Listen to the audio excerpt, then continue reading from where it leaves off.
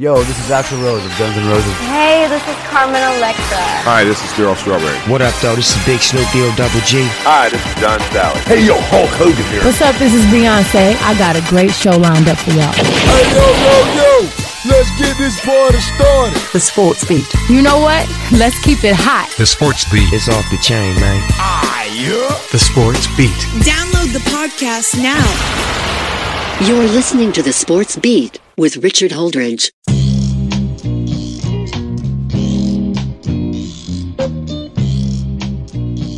Hey everybody, welcome to the Sports Beat. I'm glad that you're able to join me as I am joined by two guests.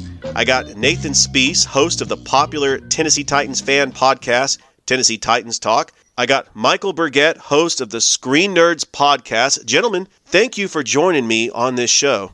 Hey Richard, hey Michael. Hey, thanks for letting me be on. I tell you, it's really exciting. I've had over 260 episodes. I really appreciate both of you. Michael, I don't know you very well, but I'm looking forward to getting to know you. Nathan, we have a history. I've been a guest on your show, and you got me started in the podcast business. I really appreciate everything that you've done. No, Richard, you are a great guest on my podcast.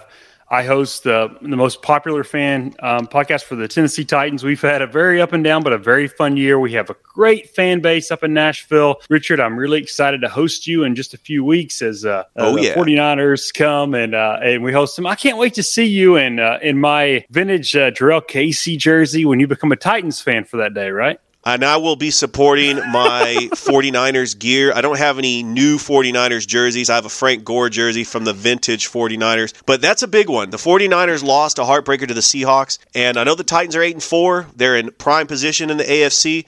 But the 49ers need that one. So it's going to be tough. It's a Thursday night game on the 23rd, 2 days before Christmas. I cannot wait. No, in all seriousness, the Titans are going to need that one too for AFC seeding. We all know that. I'm really excited to host you, have you up in Nashville. Richard, you've always had so much talent. It's so great to see your podcast grow. You've done a great job as a Alabama high school PA announcer. Everybody can see your work on social media. And I know you've gotten a new recent opportunity. You're going to be part of one of the flagship indoor soccer franchises there in Columbus. And I can't wait to see your work starting in late December. I'm really excited to see your career grow. And I know you're going to do, like you've done with everything you've had an opportunity to do, you can do an amazing job. And let's start it with this podcast. I know I'm really excited to talk about the NFL coaching carousel with both of you guys. Absolutely. Today's topic, we're going to talk about the NFL coaching carousel. Usually toward the end of the NFL season, head coaches start to sweat a little, whether they get retained or they stay on for another year. And one thing I'd like to see, we've seen a lot of movement in college. So Mario Cristobal has accepted the head coaching position at the University of Miami. You have Brent Venables, the former defensive coordinator at the University of Clemson, accepting the head coaching position at the University of Oklahoma. So that leaves the Oregon position open. And then, of course, we had Billy Napier going to Florida. So the question is, which is the more intriguing position, to coach at college or to coach in the NFL? That's interesting that you said, because I always wondered that, like, if I were a coach, Michael, would I be okay with a college guy? Would I want to do my whole career in college, or what I do like some of these guys, and they always look to the NFL as like the ultimate. Like, some of these guys obviously seem okay with college. I think that's what Richard's getting at. For me, I think I would be a college guy. I love the collegiate atmosphere. I love like an academic type culture, but still in a small town. I don't think the NFL and the 90-hour weeks would ever appeal to me. And honestly, I would want to find a place and grow it. I wouldn't necessarily hope to especially today, where even the smaller schools, like you see Hugh Freeze making $3 million a year at Liberty.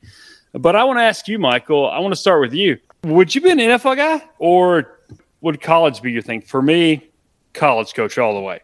I think personally for me, I would enjoy being an NFL coach. I think that there's a lot of possibilities there with college to, I mean, really – you're kind of stuck in this mindset of, I got to recruit all the time. I got to go get players all the time. Whereas in the NFL, you're more focused on just coaching your team, and the general manager is the one that's finding your players. Of course, you know, the downside of it too is with the pro ranks, you're only able to draft players, whereas in college, you can recruit, 20 or 30 first-round picks. Like, for instance, Nick Saban has a first overall pick every year. It's called his recruiting class. Yes, and so, but just for me, I think just that pressure of not having to be out there and recruiting all the time on your off season, for me, it'd just be easier just to go into the NFL and coach and do what I want to do there. Michael, I agree, but these athletic directors and general managers in the National Football League, they're starting to get too impatient. You look at a coach like Dan Mullen. He goes to 3 straight New Year's Six bowl games. He has a 6-6 season, and he's gone. In the NFL, right now, they're starting to get impatient with guys like New York Jets head coach Robert Saleh. Like Matt Nagy, he's going to have a losing record for the first time in his career, and he might be out of a job. So it's really hard, and there's a lot of pressure on coaches, especially when there's a short leash. I think basically NFL and college are kind of the same role. They make the same money now, and they have the same amount of pressure. So, what's a better way to build up a college football program? Luke Fickell, like building up a Cincinnati team? Well, like, what would you do? Like, would you be a lifer like him or the guy from Vatech, or would you kind of be the ultimately I'm going to try to get to LSU or Alabama or Ohio State? To be honest with you, I want to be that coach that is the hot coach that everybody wants, and then all of a sudden the school ponies up and offers me a 10-year extension, like with Mel Tucker. Yeah, I'm like you. I want to make a program to be like Duke wasn't good at basketball until Coach K. You ultimately, that's the ultimate. Better than it's like, oh yeah, Saban made Alabama good again. But they always had. They've always been the tradition. They've always had the tradition. They've always been good. I'd like to be good where somebody's never been good before. Where was Duke before Coach K? But with Luke Fickell, Cincinnati was good under Brian Kelly. It was good under Butch Jones. Oh, no question. But they've definitely, I don't know, well, obviously to be the first non-Power 5 team in the. Oh, yeah, the first non-Power 5 team. That makes him better than all. It's going to make him special. He took over for Jim Tressel, went 6-7 with Ohio State, and then he got the Cincinnati job. And he took over his first year at Cincinnati. He was 4-8. Oh yeah, he's a builder. He's more of a foundational guy. He's not a quick turnaround guy. There's no question. And I think Notre Dame would have had to been patient with him, and I think that maybe why it would have never worked. I think it worked out well. I think he needs to stay at Cincinnati and just see how far they can go. They're going to go to the Big 12, and we'll see. We shall see with Cincinnati. Now, on the other hand, Lane Kiffin, climbing up the ladder, he was a very young coach when Al Davis hired him in 2007. He was 31 years old. After a year and a half in Oakland, he was 5-15 and was fired. Went to the University of Tennessee. You live in Tennessee. You remember the hype about Lane Kiffin in that first year with the Vols. And still, to this day, Tennessee fans do not like how he left. He got up in the middle of the night and took the head coaching job at USC. He had an average run at USC. He had a 28-15 record. He was fired on the tarmac. And then you would think that Lane Kiffin's head coaching career was over. But here comes Nick Saban, and he makes him his offensive coordinator. He was the offensive coordinator at Alabama from 2014 to 2016, which included a national championship in 2015. Nathan, do you think that that is the way to go, is to rehabilitate a coach, letting him go to the school of Nick Saban and be a great offensive coordinator, and then once again he'll be a hot head coaching candidate? Yeah, it certainly worked for him. I think the question is, where does Lane Kiffin go from here? I mean, we all see from the outside looking in that he's ideal for Ole Miss, and Ole Miss is ideal for him. The pressure isn't like these other jobs he would take. Let's say he would take this LSU job, or you're taking another job, or if he'd have stayed at USC. 9 or 10 or even 8 wins at Ole Miss is acceptable. To be fun and interesting is acceptable. He's ideally suited for Ole Miss. The question is, does he realize that? Is he going to have his eyes for something else? And I think that's what the question we're asking is, would you want to be the guy that was always looking for the next biggest job, or would you want to stay at a smaller program and sort of build something yourself? And I think the big thing for Lane Kiffin is, does he realize that he is Ole Miss as a coach? I mean, they're perfectly suited for each other. And we'll just see how that works out. It seems that this year anyways, he realizes that. I think he has a really good shot at Arch Manning in 2023. And if I'm being honest, Richard, I think that's what he's hanging around Oxford, Mississippi for, the opportunity to have 4 years with a Manning. And that certainly worked well for Phil Fulmer and worked even better for David Cutcliffe. We'll see. Yeah, I am a fan of Lane Kiffin. I think he makes the SEC West very interesting. I like to see what the SEC West is going to look like when Texas and Oklahoma join the conference in 2026, which means more than likely Alabama and Auburn will move to the SEC East. Interesting to think about that. Okay, Michael, what would you rather be, a college coach or an NFL head coach? I would say I would rather be an NFL coach because you don't have to worry about recruiting. You don't have to worry about having to deal with boosters, which could be numerous in number. Really, all you have to do is just focus on your team, focus on your players, and just go from there. And you can have free reign on that as well. I do agree. I mean, there are certain ways to build up college coaches.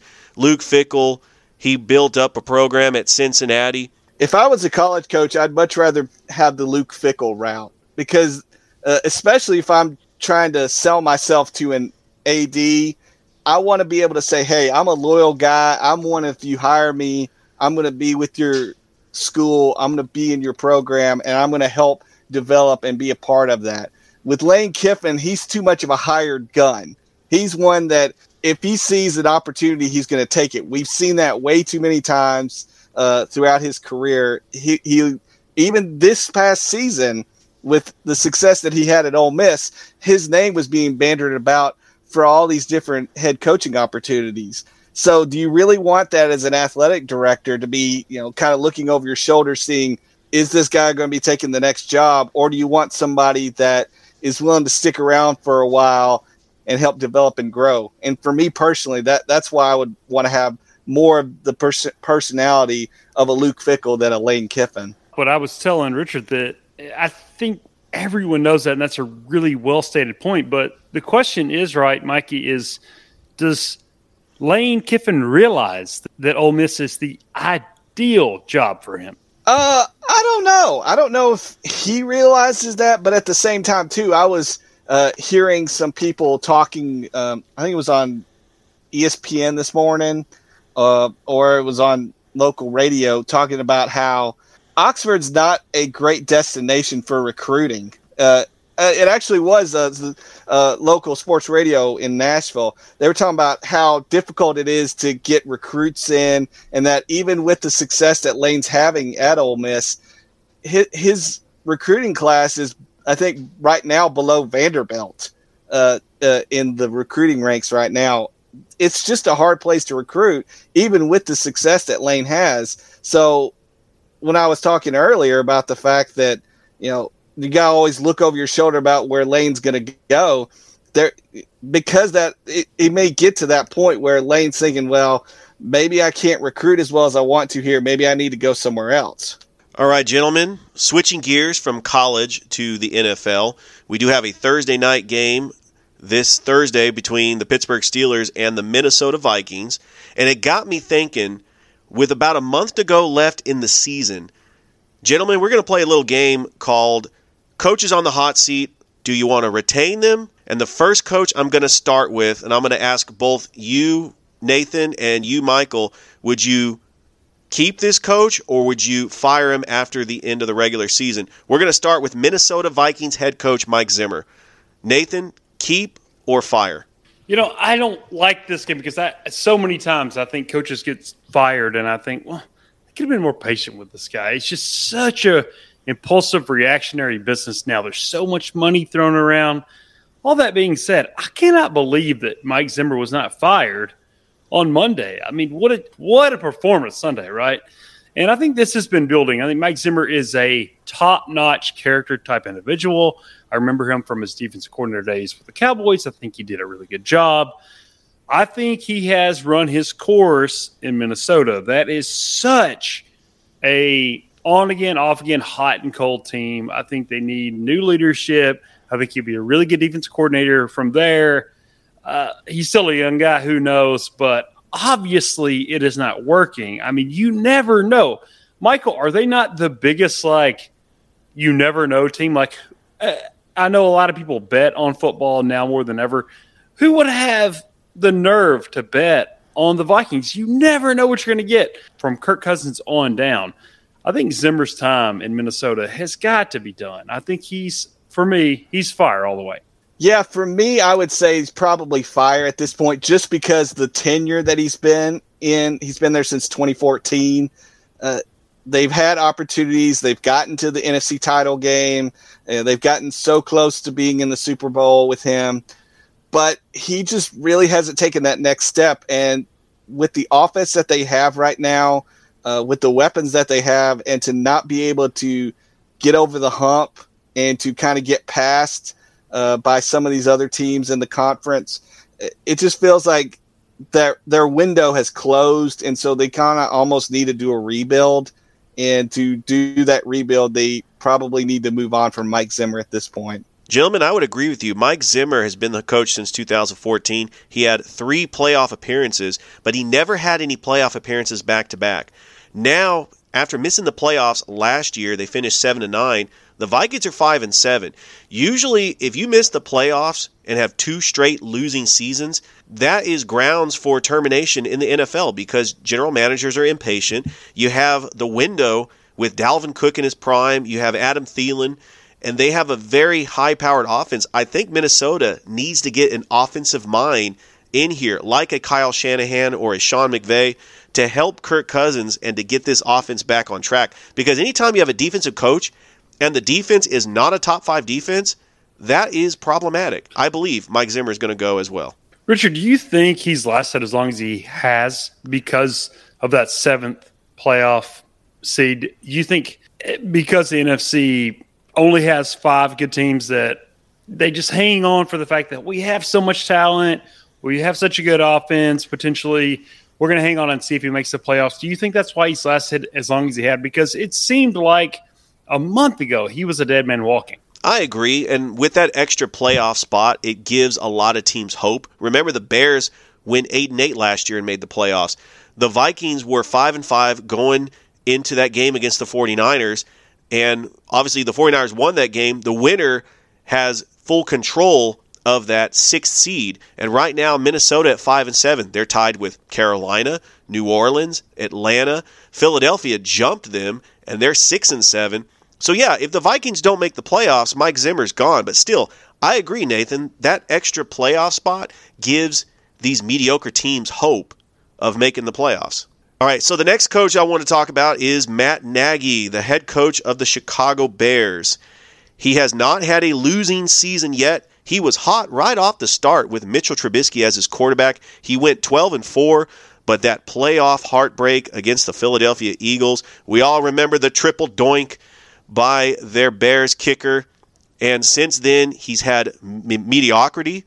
Mitchell Trubisky is out of town. In comes Justin Fields. Time is run out, especially for the general manager and Matt Nagy, Ryan Pace. They want to make sure that Justin Fields was the right guy in Chicago. So I tell you, gentlemen, does Matt Nagy get retained or does he get fired? Well, I think I'm going to be a departure from like common thought here. I don't think Nagy, I know he, just in the national media especially, he's been through a lot. I mean, he's sort of a punchline. I don't think Matt Nagy and his play calling is the issue. I think they should build on what they have and all learn together. I think Ryan Pace is the issue. Just think of all the tight ends that they've drafted early. I just think the guy's totally overrated. I mean, I really think what they did to draft Justin Fields has been good, but that was sort of obvious. I don't know why other teams didn't do that.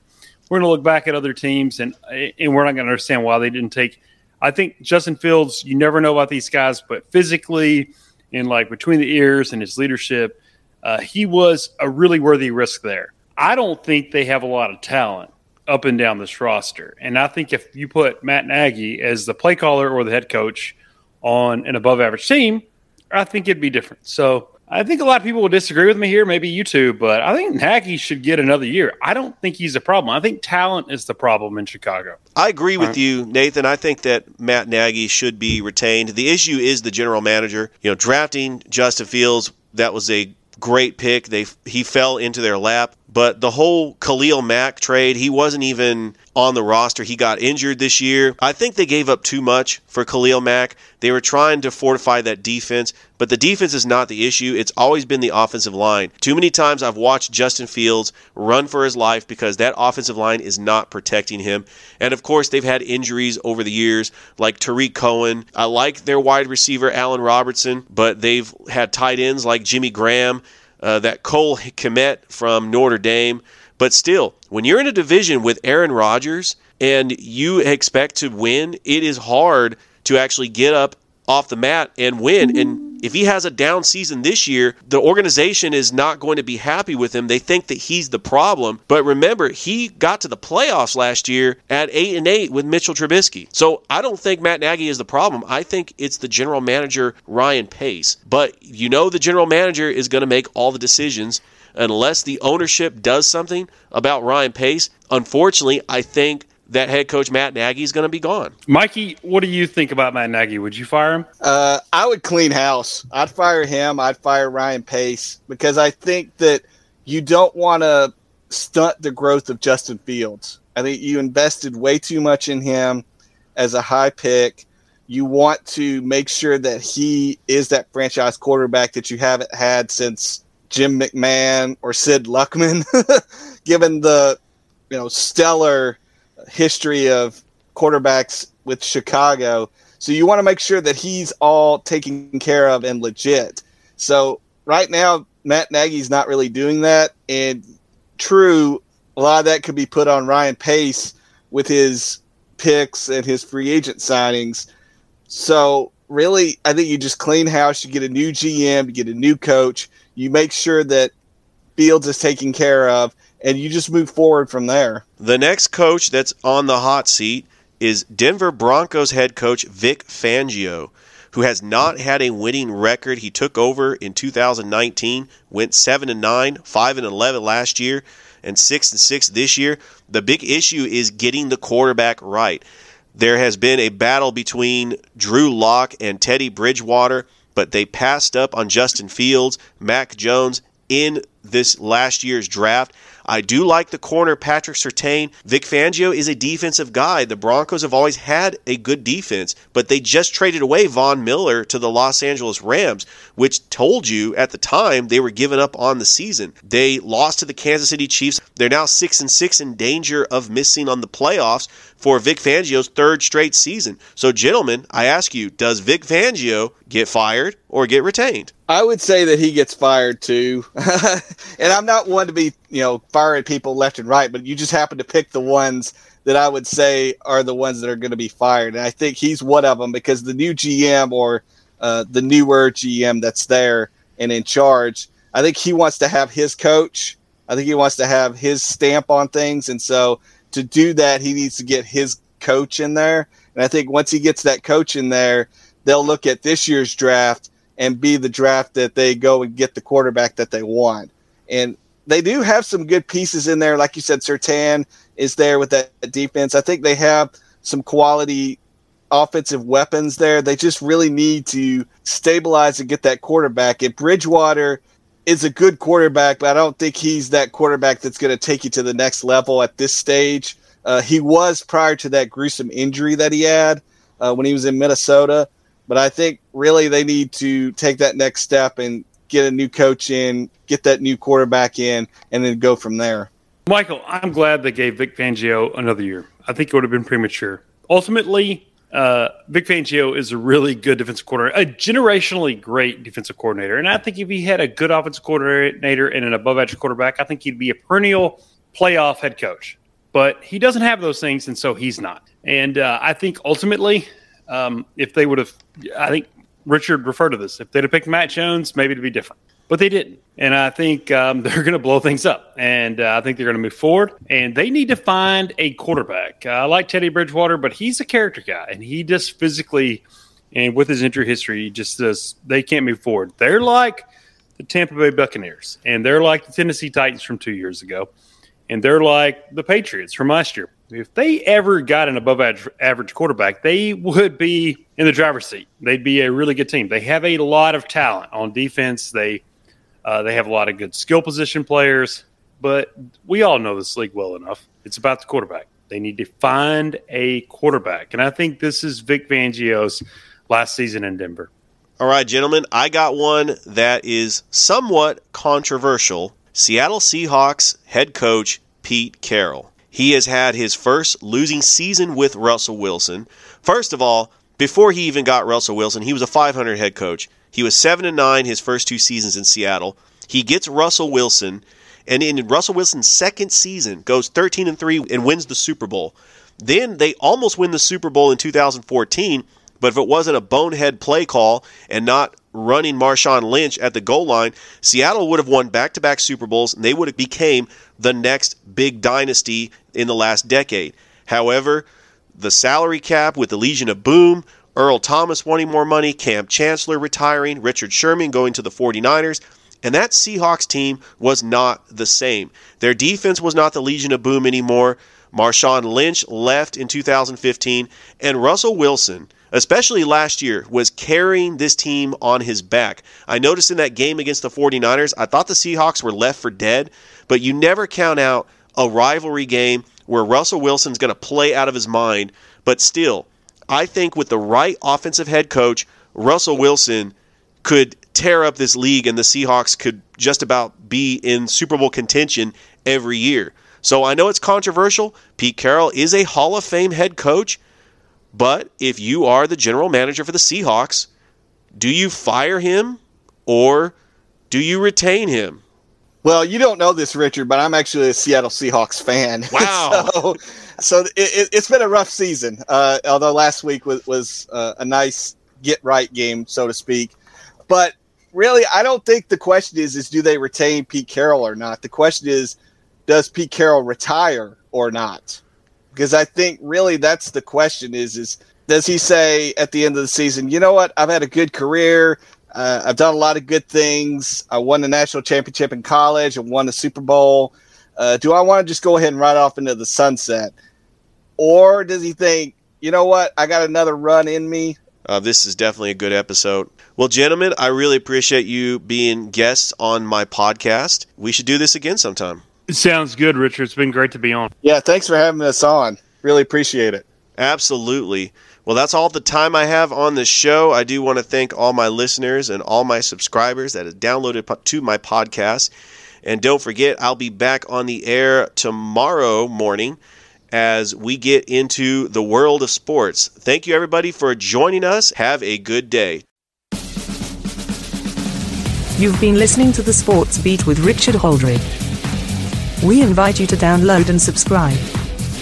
You can find us on Anchor, Spotify, Google Cast, Stitcher, iTunes, or wherever fine podcasts are found.